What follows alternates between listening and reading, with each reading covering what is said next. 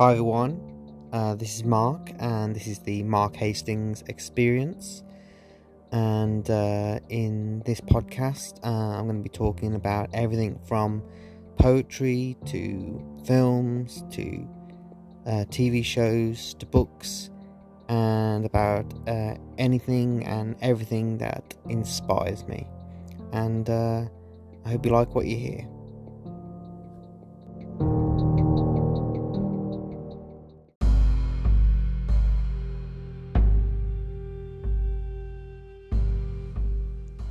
Hi everyone, this is Mark, and welcome to another episode of the Mark Hastings Experience. And in this episode, I'm going to be talking about one of my favourite films. It's a film that I think has stood the test of time from the time that it was released, and to me, it serves as a commentary on the times that it was made, and also the times of today, maybe. And it also tells the story about someone who is pushed to the limit, and who just can't take his life or the reality that he finds himself anymore. So he basically snaps in not so many words. And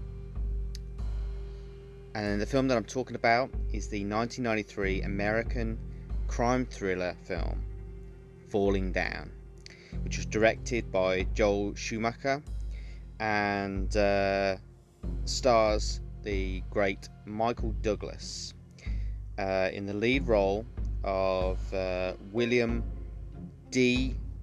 Fenns Foster.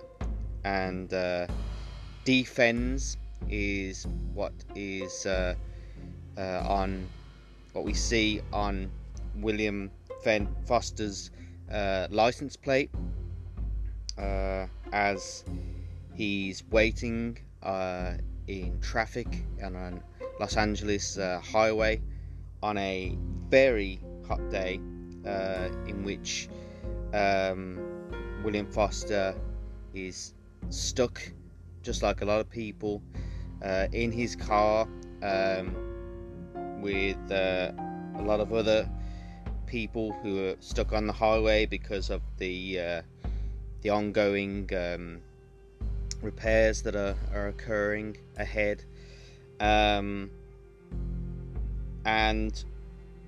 this is just a bad day of a long line of bad days for William Foster.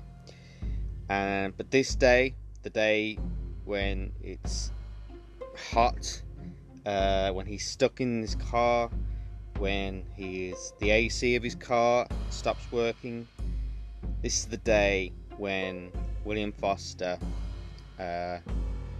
just has the worst day of all worst days, and he just, as I said, he just breaks. And William Foster is someone who has a lot of problems.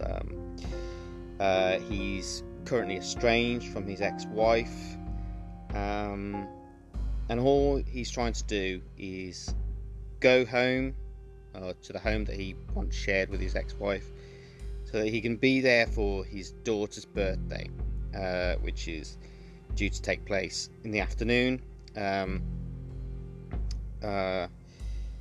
And that's it. That's all that he wanted to do. But as I say, on this day of all days,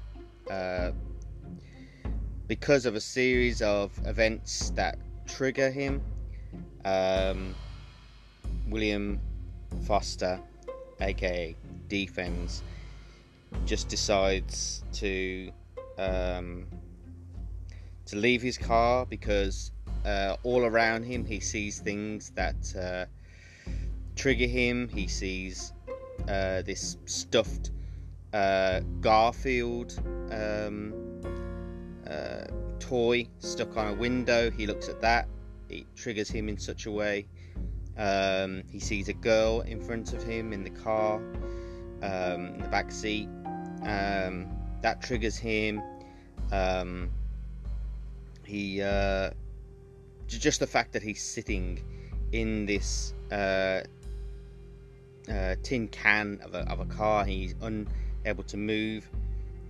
All of these things, as well as things that have happened to him recently, just come to a head. And as I say, instead of waiting for the traffic to move, which has been stationary for seemingly a long time because of all the road repairs that are taking place,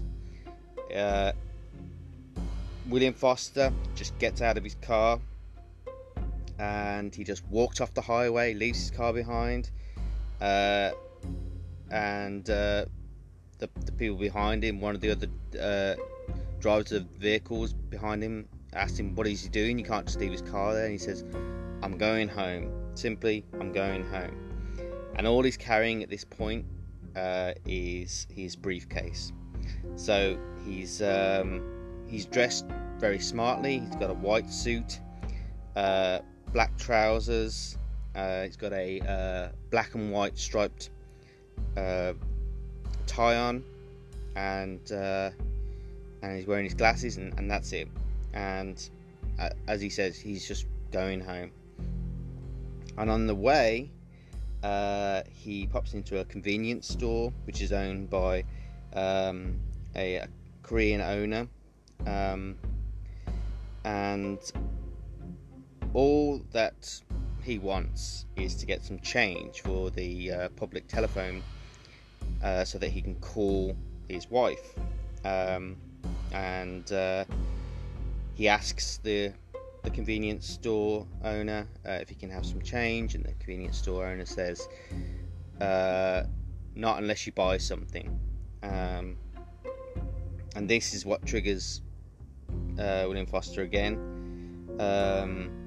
because he goes around the store and he starts looking at all the different things that are there, and he goes to the refrigerator. He pulls out a can of Coca-Cola, and then he starts and then he puts it down on the at the cashier's desk there, and the owner says that'd be 88 cents, I think it was 80 cents.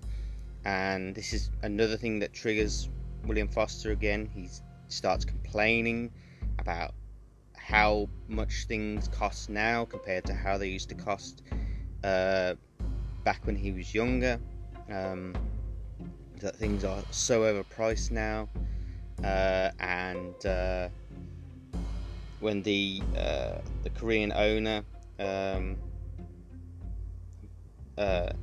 gets a baseball bat out from behind the counter and demands that William Foster leave, William Foster takes the bat from the Korean owner, and then starts to smash everything in the shop. He asks the Korean owner what the price of certain things are, and he just breaks them. And because he's just frustrated about the world, the way that it is, and all these frustrations have become so palpable that he just wants to take out his frustrations about so many things. And as I say, he's having a bad day, a long stream of bad days, and everything on this day is just pushing him to the edge. And it's over the course of the film, his frustrations build, and the things that he does get more and more violent. But he breaks a lot of the merchandise within the convenience store, but he is successful in getting his change, which he seemingly subsequently gets from the cashier register on his own, which is all that he wanted. He just wanted change for the payphone, and then he leaves. Shortly after, we see him trying to call his ex-wife, but initially he doesn't say anything. His ex-wife, Beth Trevino, who's played by Barbara Hershey, answers the phone, and she probably has an inkling of who it is, but she doesn't say anything. Then William puts the phone down, and shortly after, leaving the convenience store, William is resting on a derelict piece of land. He's inspecting one of his shoes that has a large hole in it, and he is sitting on some steps that have some graffiti on them, but he's doing nothing in particular. He's just resting, having his coke, and just taking it easy. But he's accosted by some gang members who followed William Foster when he was walking up one of the streets. They watched him sit down on the steps, which had a gang sign on them, and they come up to him and they threaten him with a knife, and they demand that they both firstly get off the steps where he is, because they point out that one of the pieces of graffiti that is on the steps is actually a symbol of their gang, and they also ask him for his briefcase, but William Foster is in no mood, and this is not the day for him to be accosted by anybody, and he says, I'm not giving you my briefcase, and as a result, he attacks the two gang members with the bat that he still has, that he acquired from the convenience store, and he hits one of the gang members and knocks the knife to the ground, and this is when we see him obtain the knife from one of the gang members. However, on this same day, it is also on the same day that William Foster is having this bad day. Sergeant Prendergast, who is played by Robert Duvall, this is his last day at work before retirement. He's planning to retire and move with his wife to somewhere by a lake, and he's going to have a quiet life following his long police career. And he had previously been wounded on the job, and for the last part of his career he spent it behind a desk, but he's looking forward to retirement, or begrudgingly we get the sense that this retirement has been pushed on him, or it's been influenced by his wife, Amanda Prendergast, who's played by Tuesday Weld, but he's going to do it, and it's his last day on the job, and to give him one last thing to do before the end of the day. One of the other police officers comes in with the same Korean convenience store owner that William Foster had attacked when he came into his convenience store, and the convenience store clerk describes what happened, that the man in his suit, in his white shirt and tie, came in. He didn't steal anything apart from taking his baseball bat. All he wanted was change, and that's it. So he didn't steal anything. And at first, Prendergast, Prendergast doesn't really take it too seriously, because it just seems like a very menial thing, and he's just doing the desk duty. He's just trying to wait out the hours until he leaves.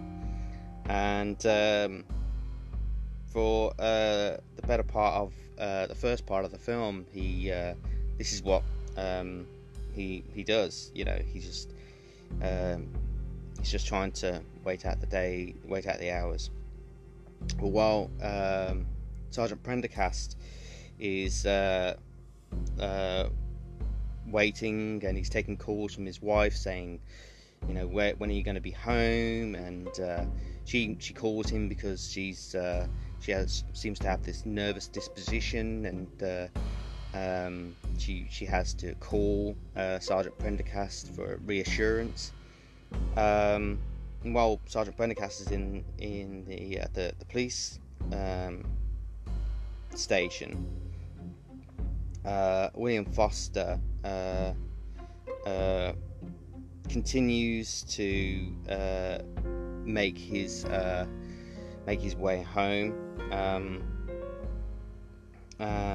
and soon enough, the two gang members who had accosted him on what they saw as their gang territory start cruising the streets with two other friends in their car, looking for Foster, so that they can attack him for attacking them. And they see him at a phone booth, trying to call his ex-wife, and they immediately take out their automatic weapons and shoot at Robert Foster from their car, but they don't hit him at all. In fact, they hit some innocent pedestrians who were just going about their day, and they're mortally wounded. But because they weren't looking where they were going, the driver of the car with the two gang members in loses control and crashes. And Robert Foster walks over to the car that's crashed, and he immediately recognises the two gang members as those that accosted him not so long ago. And he goes over to the car, and he sees that they're carrying guns. He picks up one of the automatic weapons that they have, and he gets a feel for the trigger, and he points it at one of the gang members, and he shoots them in the leg. And then he picks up the bag of guns from the gang members, and then he walks away, still holding his briefcase, the baseball bat that he had, and also the now sports bag of weapons. And we also see that he goes to a local store there that is selling these snow globes, full of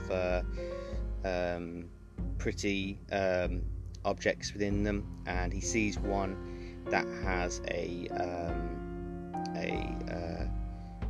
horse in it that you might see on a fairground ride, and he buys this from the shop owner so that he can take it home and give it to his daughter, Adele.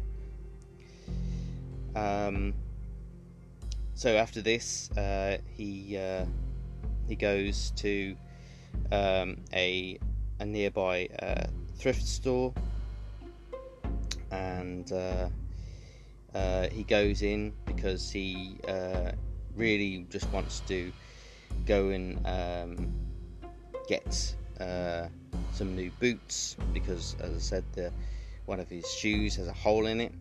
But on his way,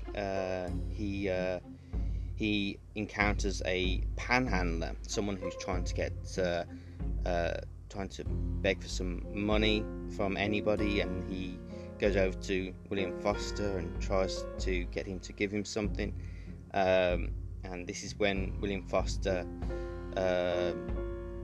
questions who the panhandler is and why he really wants it, and he makes up all these excuses that his car broke down, he needs money for this, he needs food, but William Foster just says at the end, just take my briefcase, and initially the panhandler is happy with this, but all that is in his briefcase is revealed to be his lunch, just a sandwich, an apple, basically that's it. And the panhandler isn't very impressed with this, and he ends up throwing the apple at William Foster, but William Foster just carries on walking. But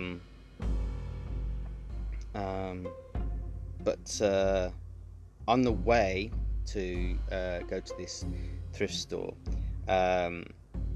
William Foster stops off at a fast food restaurant, and he goes in and he immediately orders breakfast, but they tell him that breakfast has stopped.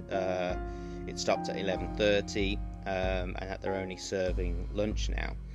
And William Foster isn't too impressed with this, and he asks to speak to the manager of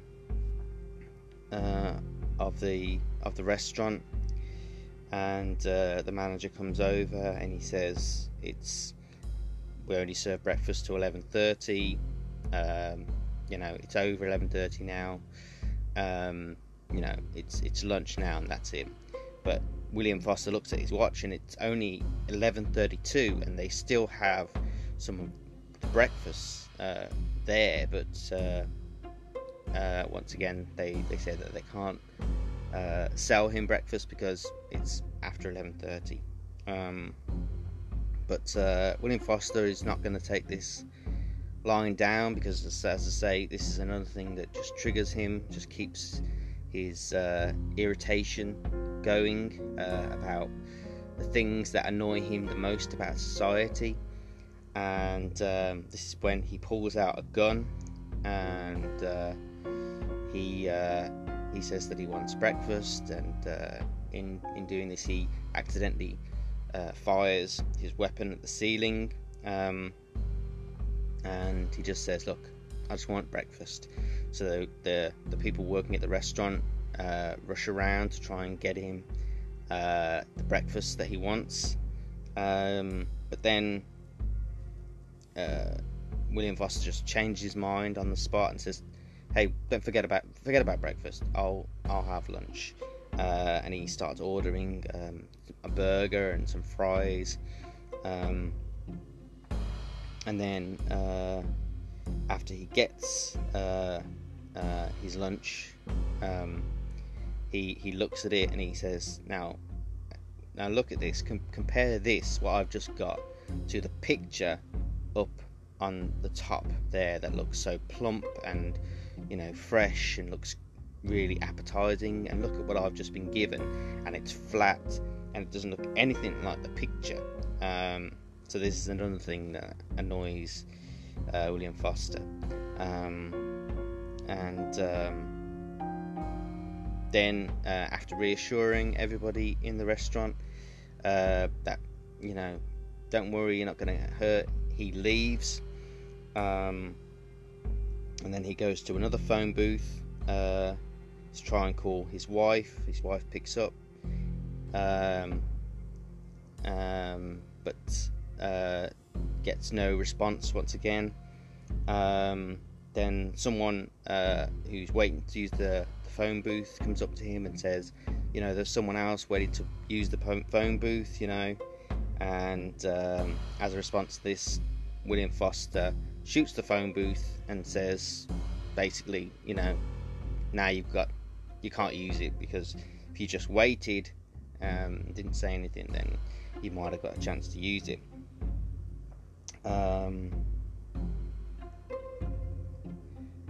William Foster calls home again, and he talks to his ex-wife and says that he is on his way home. He's going to attend his daughter Adele's birthday party, but Beth, his ex-wife, doesn't want this to happen, and he says, and she calls the police, informs the police that her ex-husband is coming to the house, even though she's put out a restraining order on him,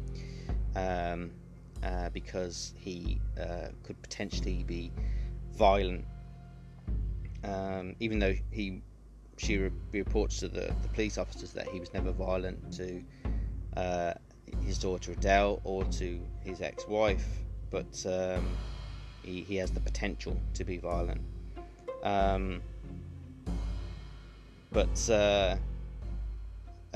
Again, Sergeant Prendergast, who is supposed to be having a very easy day, very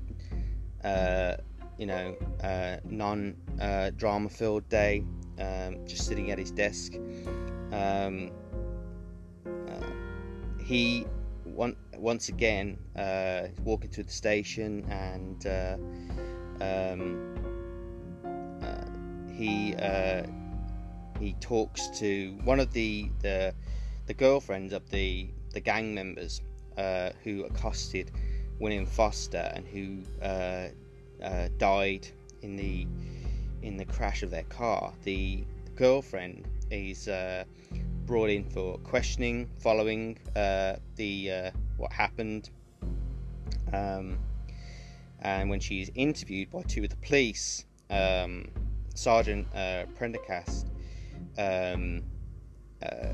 is observing this interview that's happening, and when the girlfriend mentions that the person who shot her friends, her boyfriends, the gang members, was wearing a white shirt and glasses and a tie, Sergeant Prendergast immediately makes the connection with the assailant that the Korean convenience store owner had reported, and he makes a connection and understands immediately that these two people, the two people who did these two seemingly separate things, are actually potentially the same person. When they go to he does some more investigation.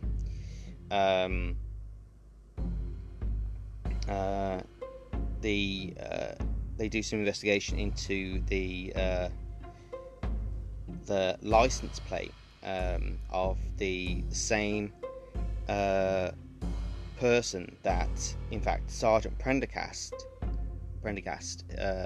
who was in the same highway backlog that William Foster was at the beginning of the film. We actually see William Foster walk past Sergeant Prendergast as he was on his way to the station to start his day at work, and Sergeant Prendergast realizes, he looks up at one of the billboards, and he realizes that there is a connection between the person that he saw with the white shirt and the striped tie and the glasses that he saw on the highway near the roadworks.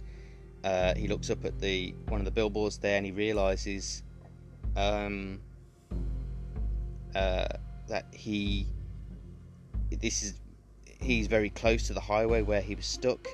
The car with D-Fens is still there, and he realizes the person who's responsible for these attacks on the convenience store owner and on the gang members is the same person.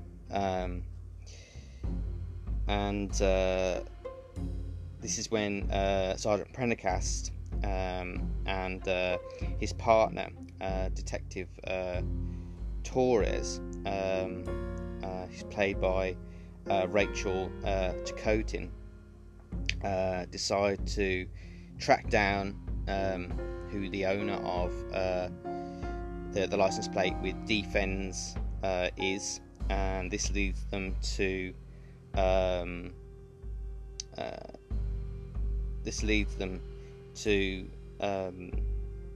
William Foster's mother, who they go to the house of, and they question and ask his mother about who he is, what kind of person he is, and this is when they see that he's very meticulous. He's very neat in the way that his bedroom where he lives with his mother is all set out. We find out that he's estranged from his ex-wife, and that he is very exacting in his standards, and he's very perhaps obsessive about certain things.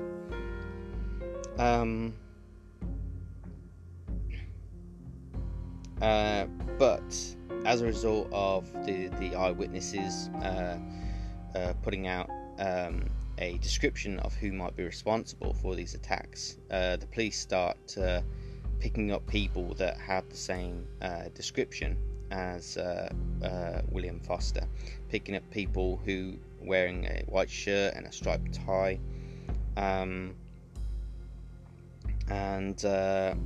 William Foster sees a black man who is protesting after being rejected for a loan application. He sees him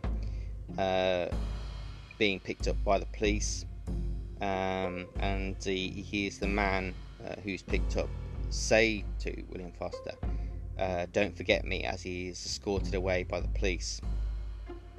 And then after this is when William Foster stops by at a military surplus store, an Army and Navy store, to buy a new pair of shoes, as I said, to replace the ones that have holes in.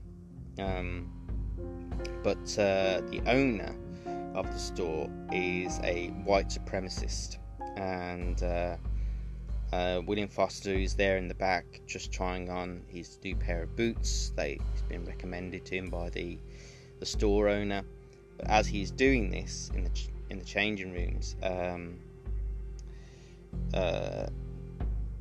Detective Torres turns up to try and investigate and ask the store owner if he had seen William Foster or anybody of the same description as William Foster.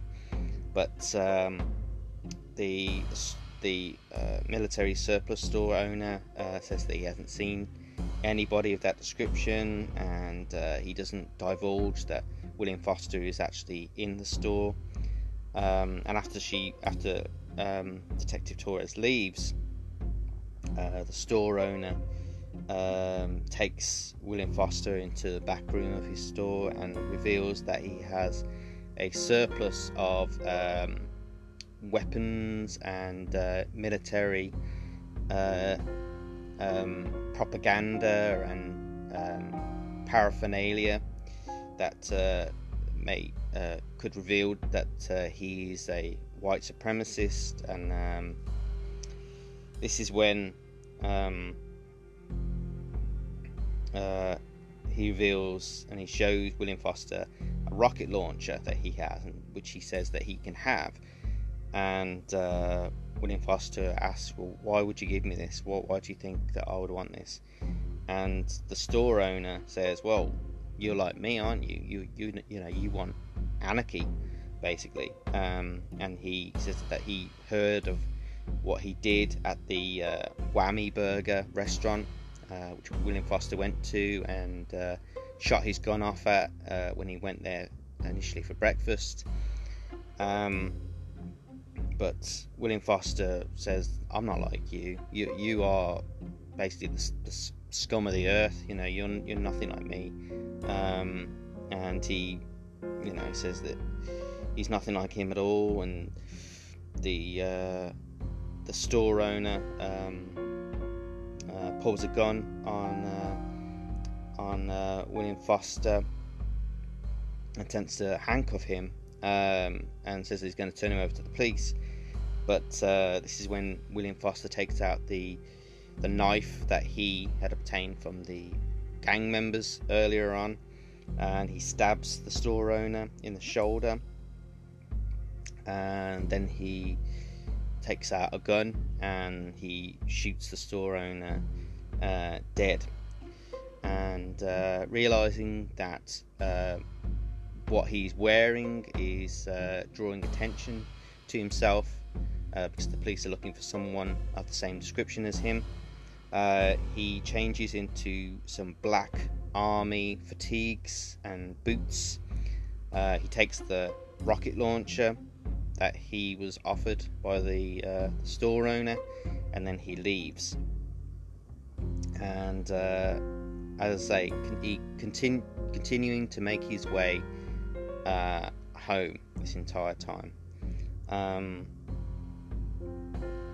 On his way, he encounters a road repair crew who appear to be not working, and he accuses them of doing unnecessary repairs to the road, even though the road just the other day seemed like it was fine, that nothing needed to be done, and that they only do certain things just to justify their bloated budget that they have.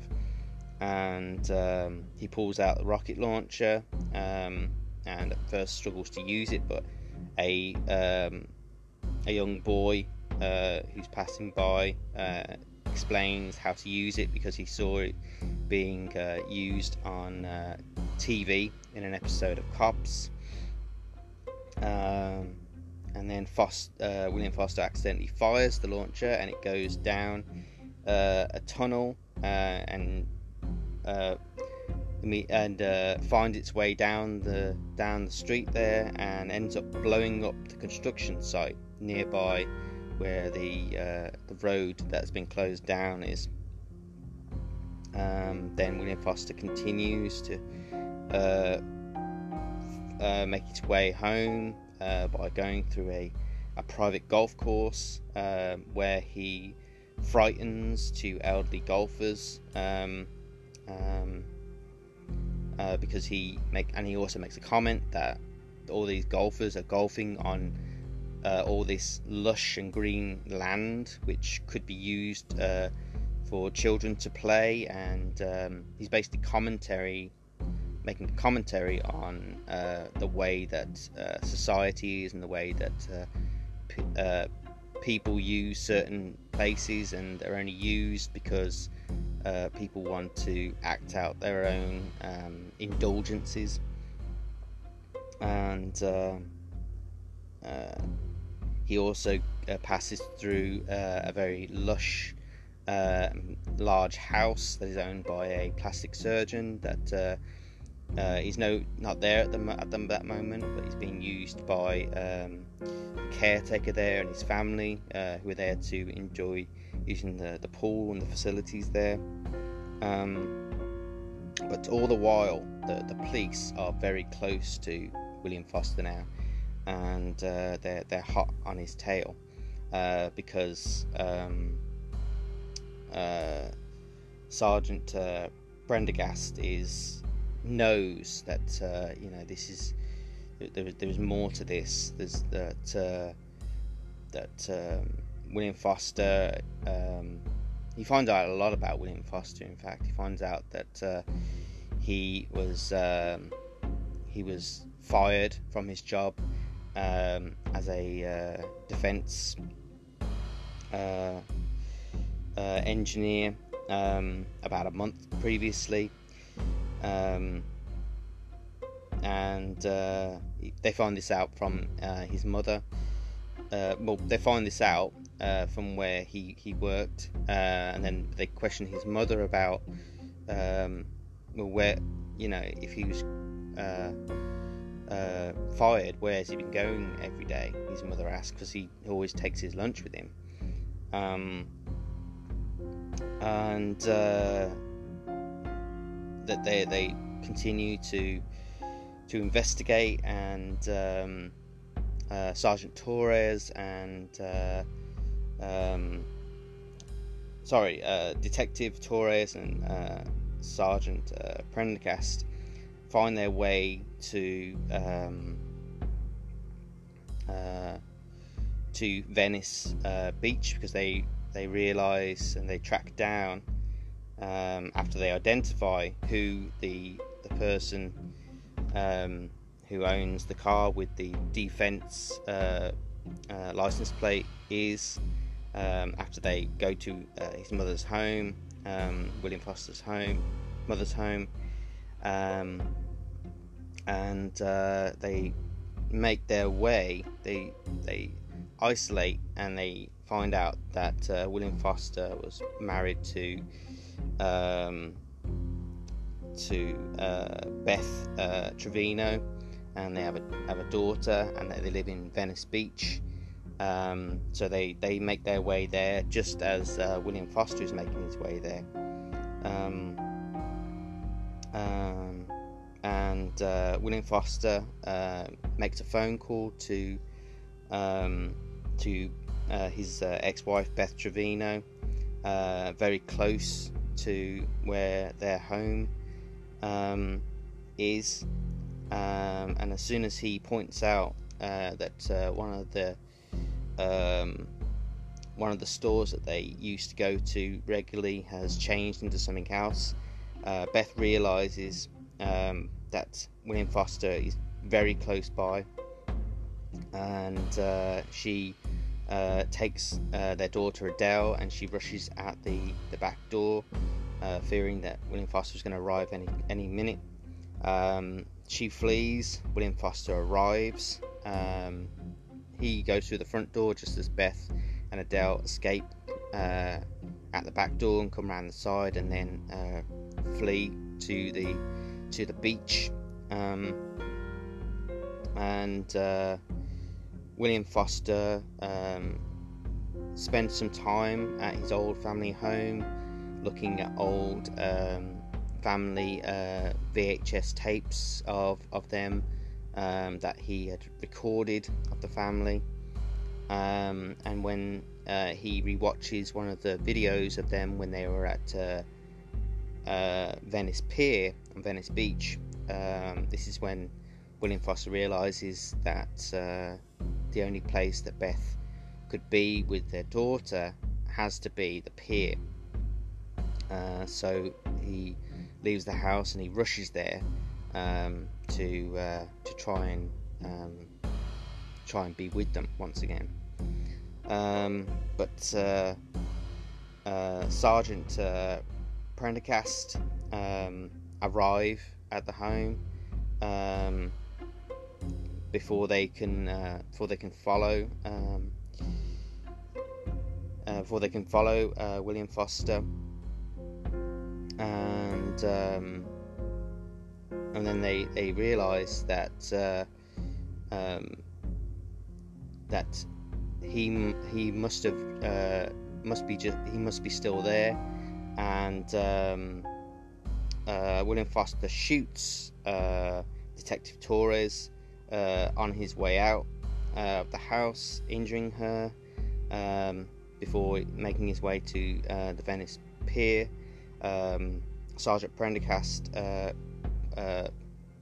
pursues William Foster after making sure that his partner's okay, and then we find William Foster at the Venice pier, where he finds his ex-wife Beth and their daughter Adele getting ice cream there.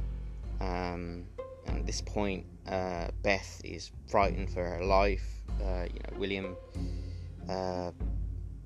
Foster's holding a gun, and she's she doesn't want to be with him. She fears for her life. She fears for the safety of her daughter. And this is when Sergeant Prendergast arrives, and he initially tries to reason with William Foster by explaining that he had a daughter once, and she died, so he understands what William Foster might be feeling, and Beth and Adele are able to flee away from William Foster, from danger of potentially being shot. And then William Foster and Sergeant Prendergast have a conversation about William Foster's current predicament, and the fact that he was fired, or he was let go from working at the defence company that he worked at as an engineer, creating weapons and missiles, but that when he became surplus to requirements, not as skilled as was now required, that they just let him go, and that he was now someone without a job, someone who was unable to provide for his daughter, and was struggling to find his identity, I suppose.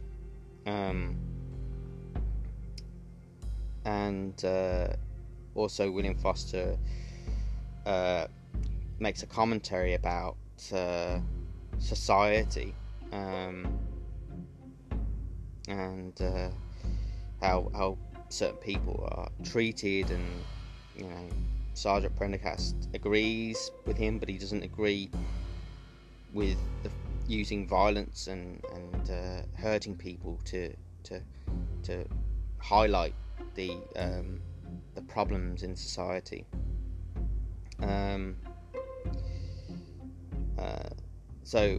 Distracting William Foster, his ex-wife Beth kicks the gun away from William Foster just as Sergeant Prendergast draws his revolver on him, insisting that William Foster give himself up or he'll shoot. Then Foster says that he has a gun in his pocket other than the one that he had on it was kicked away, and that why don't they just have an old-fashioned draw between the two of them. And Sergeant Prendergast doesn't want this. He just wants to take William Foster in quietly and let him spend his time, because of all of his crimes, in prison. But and he says that he was potentially going to kill his ex-wife and daughter, and William Foster doesn't agree, but who knows what he would have done. And then William Foster counts down to potentially drawing his weapon and firing at Sergeant Prendergast, but what he instead draws and pulls out of his pocket is a water gun that his daughter Adele was playing with earlier. And in fact, what he was trying to do was trying to trick William Foster was trying to trick Sergeant Prendergast into shooting him so that his daughter Adele would get all of his insurance money. So basically killed by a cop. And then we see William Foster fall back against one of the boards on the pier, and then subsequently fall into the ocean, into the water underneath the pier. And then we follow Sergeant Prendergast when he goes back to Beth Torino's home, where he sees his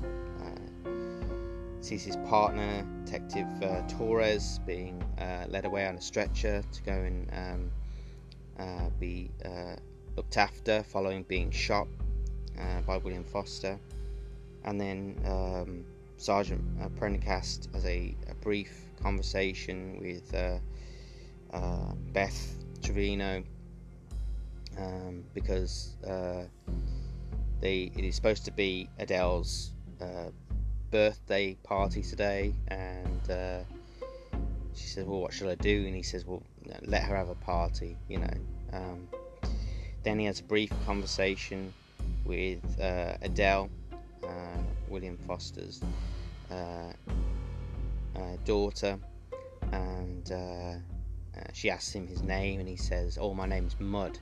And she says, oh, no, that's not your name. And he says, well, it will be when my wife finds out that I'm still a police officer. So this is obviously asserting that Sergeant Prendergast is in fact going to opt out of his retirement and stay a police officer. And then that's the end of the film. And yeah, what a fascinating and what a great film. Very unique, I think, for its time, and especially now. And I think that's why it's become so iconic over the years, and considered by a lot of people to be a standout film, and especially Michael Douglas's performance as William defends Foster, because he really takes it to another level. At some points through the film, he is so deadpan. He just goes about and does what he does as if he's a machine, like he's just like he doesn't care. All he wants to do is just make his way to his daughter's birthday party. But he's a man, he's a broken man. He's obviously someone who has psychological problems. He always had problems even when he was married, and this was something that potentially drove him and his ex-wife Beth apart,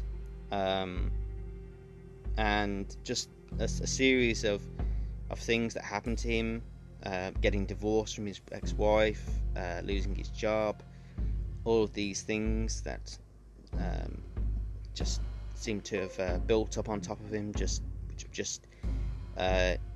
in the end just made him break and lose all sense of reality and control.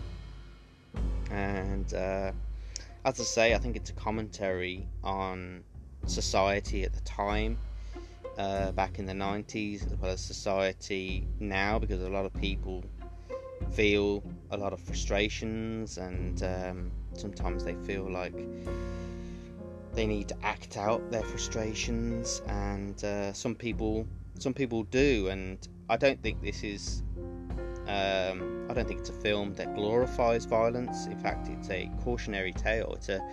It's a film that asks anyone who watches it to look for and to analyze what people could potentially be capable of, especially if they're not given the amount of attention, if they're not identified as being, potentially dangerous to other people as well as themselves. I also think it's a commentary on the way that certain people are treated, especially people who at a certain age and they're thought to be so-called surplus to requirements and no longer needed, and there's no thought that they could be retrained in some other way.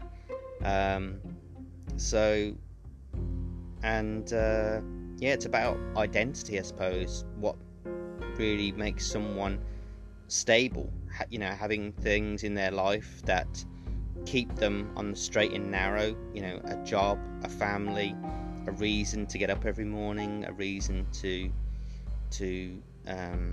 continue to do the right thing. And if certain people don't have that, if they don't have a focus in life, then they may end up choosing to do something that they might not have imagined doing before, but because of what they've encountered and what they've been through, and the certain psychological weights upon them, and things that on their mental health, undiagnosed mental health is something that is still prevalent even to this day, and you just don't know what people are going through, and certain things could trigger certain people into doing things, and but people who act on their instincts and on their frustrations oftentimes have a reason for doing what they're doing, and that's violence is never an answer, and there's definitely no explanation, there's no reason that could explain why someone would do something like William Foster does in the film. But for him, he just, as I say, he was just trying to get home to be there for his daughter on her birthday, and he was just plagued with all of these different things that affected him psychologically, and he just had a very bad day, and he was just on a suicidal mission, a kamikaze trajectory, you could say, and he just had given up on life, given up on going along and taking things in his stride, and I think he always knew what the end result was going to be, that he was going to die, and potentially because he knew that if he was to be killed, then anything that he had built up would go to his daughter, and his daughter was all that meant anything to him in the end. Great film, really great film, and it really does make a very profound commentary on a lot of different things in society, some very provocative subjects, and it's not an easy watch, but for me it's intriguing, and it's profound because, as I say, it's a commentary, and it's a cautionary tale about why we should pay close attention to people and their struggles, and to realise that everybody, no matter how normal they look, or no matter how well groomed or well dressed they are, they may be going through something within them that could be like a ticking time bomb, which if not realised, and if not checked, could lead to some very destructive outcomes. But I think I'm going to leave it there for now. I just want to say, if you've never seen the film Falling Down, you think that it may be a film that you might like, definitely check it out online. and hope you enjoy watching it. But as I say, I think I'm going to leave it there for now. I just want to say thank you for listening. Hope you like what you heard, and I'll talk to you again soon.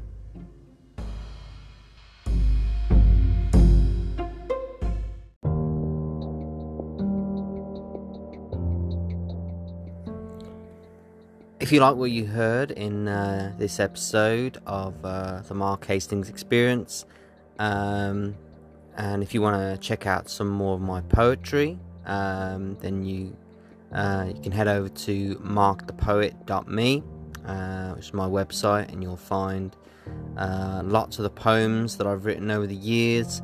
You want to check out some of my poetry in book form, you can go to Amazon and you'll find all 10 of my books that I've had published. They're all books of poetry, books of stories, books of memories and experiences, and there'll be more to come. And if you would love to contribute to the podcast, then you can do so by heading over to Patreon and searching for Mark the Poet, and your support would be greatly appreciated. But as I said, I hope you liked what you heard in this episode, and I'll talk to you again soon.